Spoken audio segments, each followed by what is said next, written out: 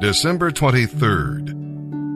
And now, as we turn our attention to the reading of the New Testament, our narrative today will come from the book of Revelation, chapter 14, verses 1 through 20. We'll see that John used agricultural images to tell us that the time was ripe for judgment. There are first fruits.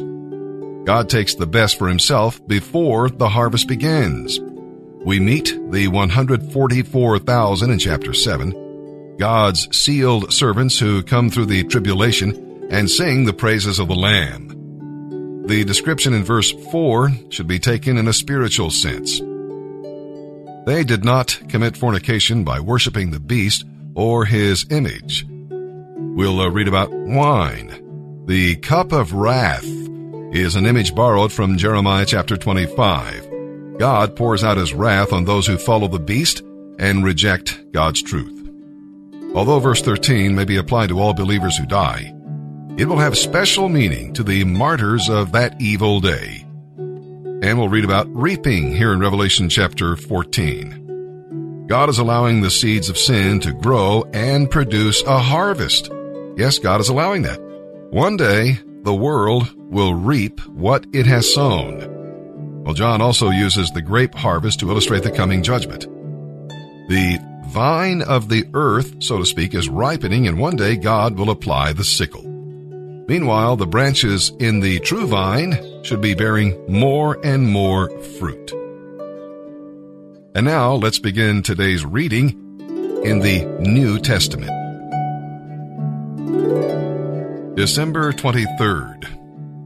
Revelation chapter 14, verses 1 through 20.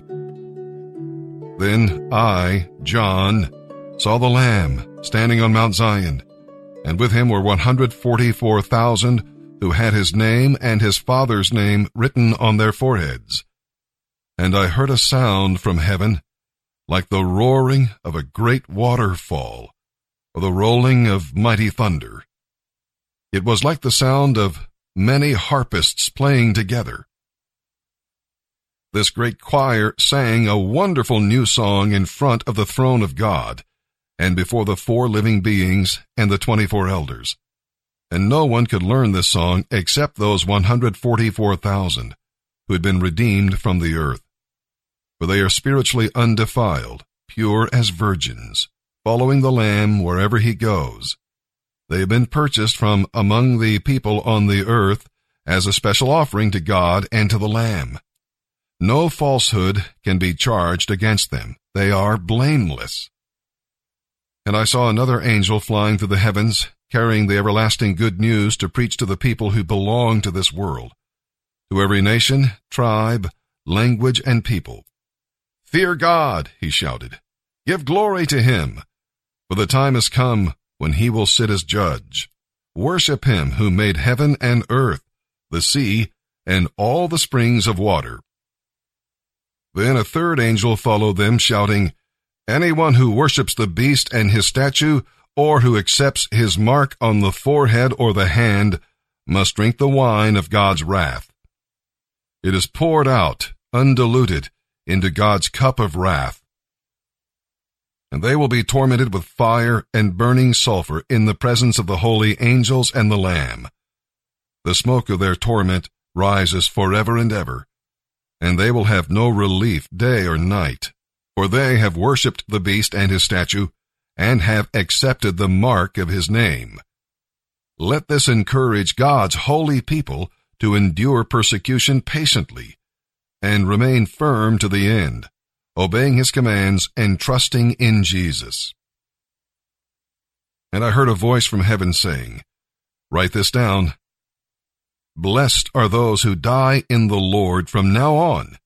Yes, says the Spirit, they are blessed indeed, for they will rest from all their toils and trials, for their good deeds follow them.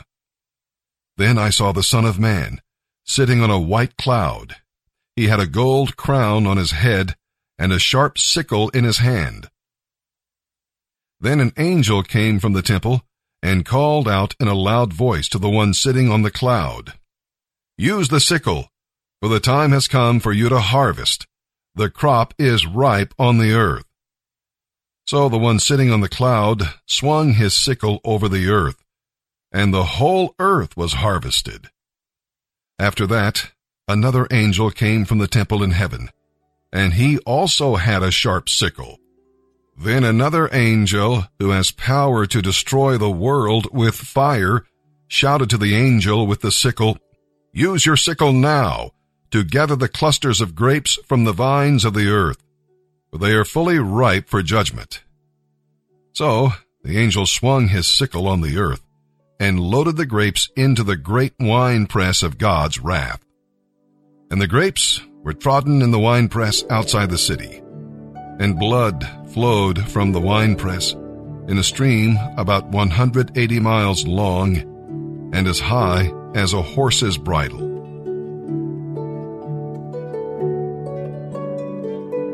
Psalm 142, verses 1 through 7. It's another of David's cave psalms, and is filled with assurances that you can claim when you find yourself in a difficult place. God hears your prayers.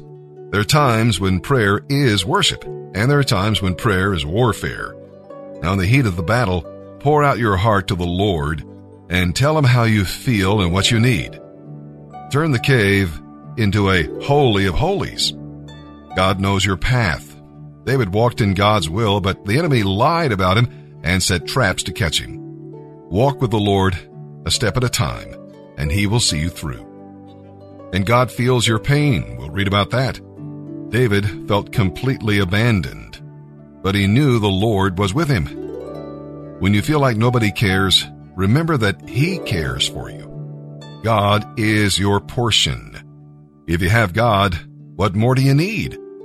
One with God is a majority, so be wholly satisfied with Him, and God will be praised.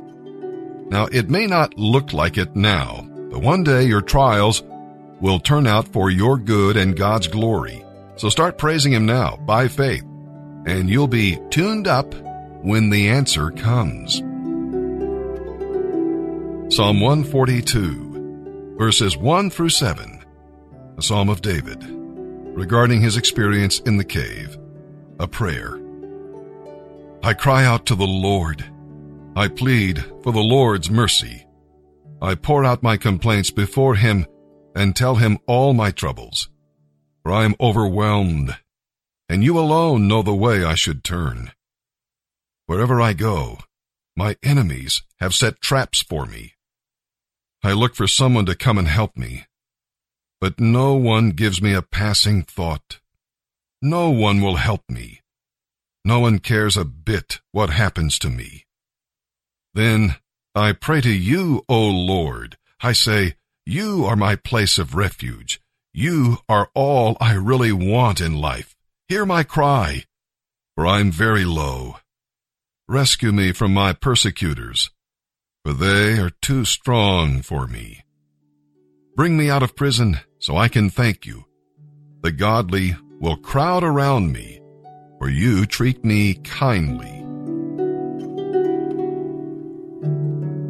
Proverbs chapter 30, verses 21 through 23. There are 3 things that make the earth tremble. No, 4 it cannot endure. A slave who becomes a king, an overbearing fool who prospers, a bitter woman who finally gets a husband, a servant girl who supplants her mistress.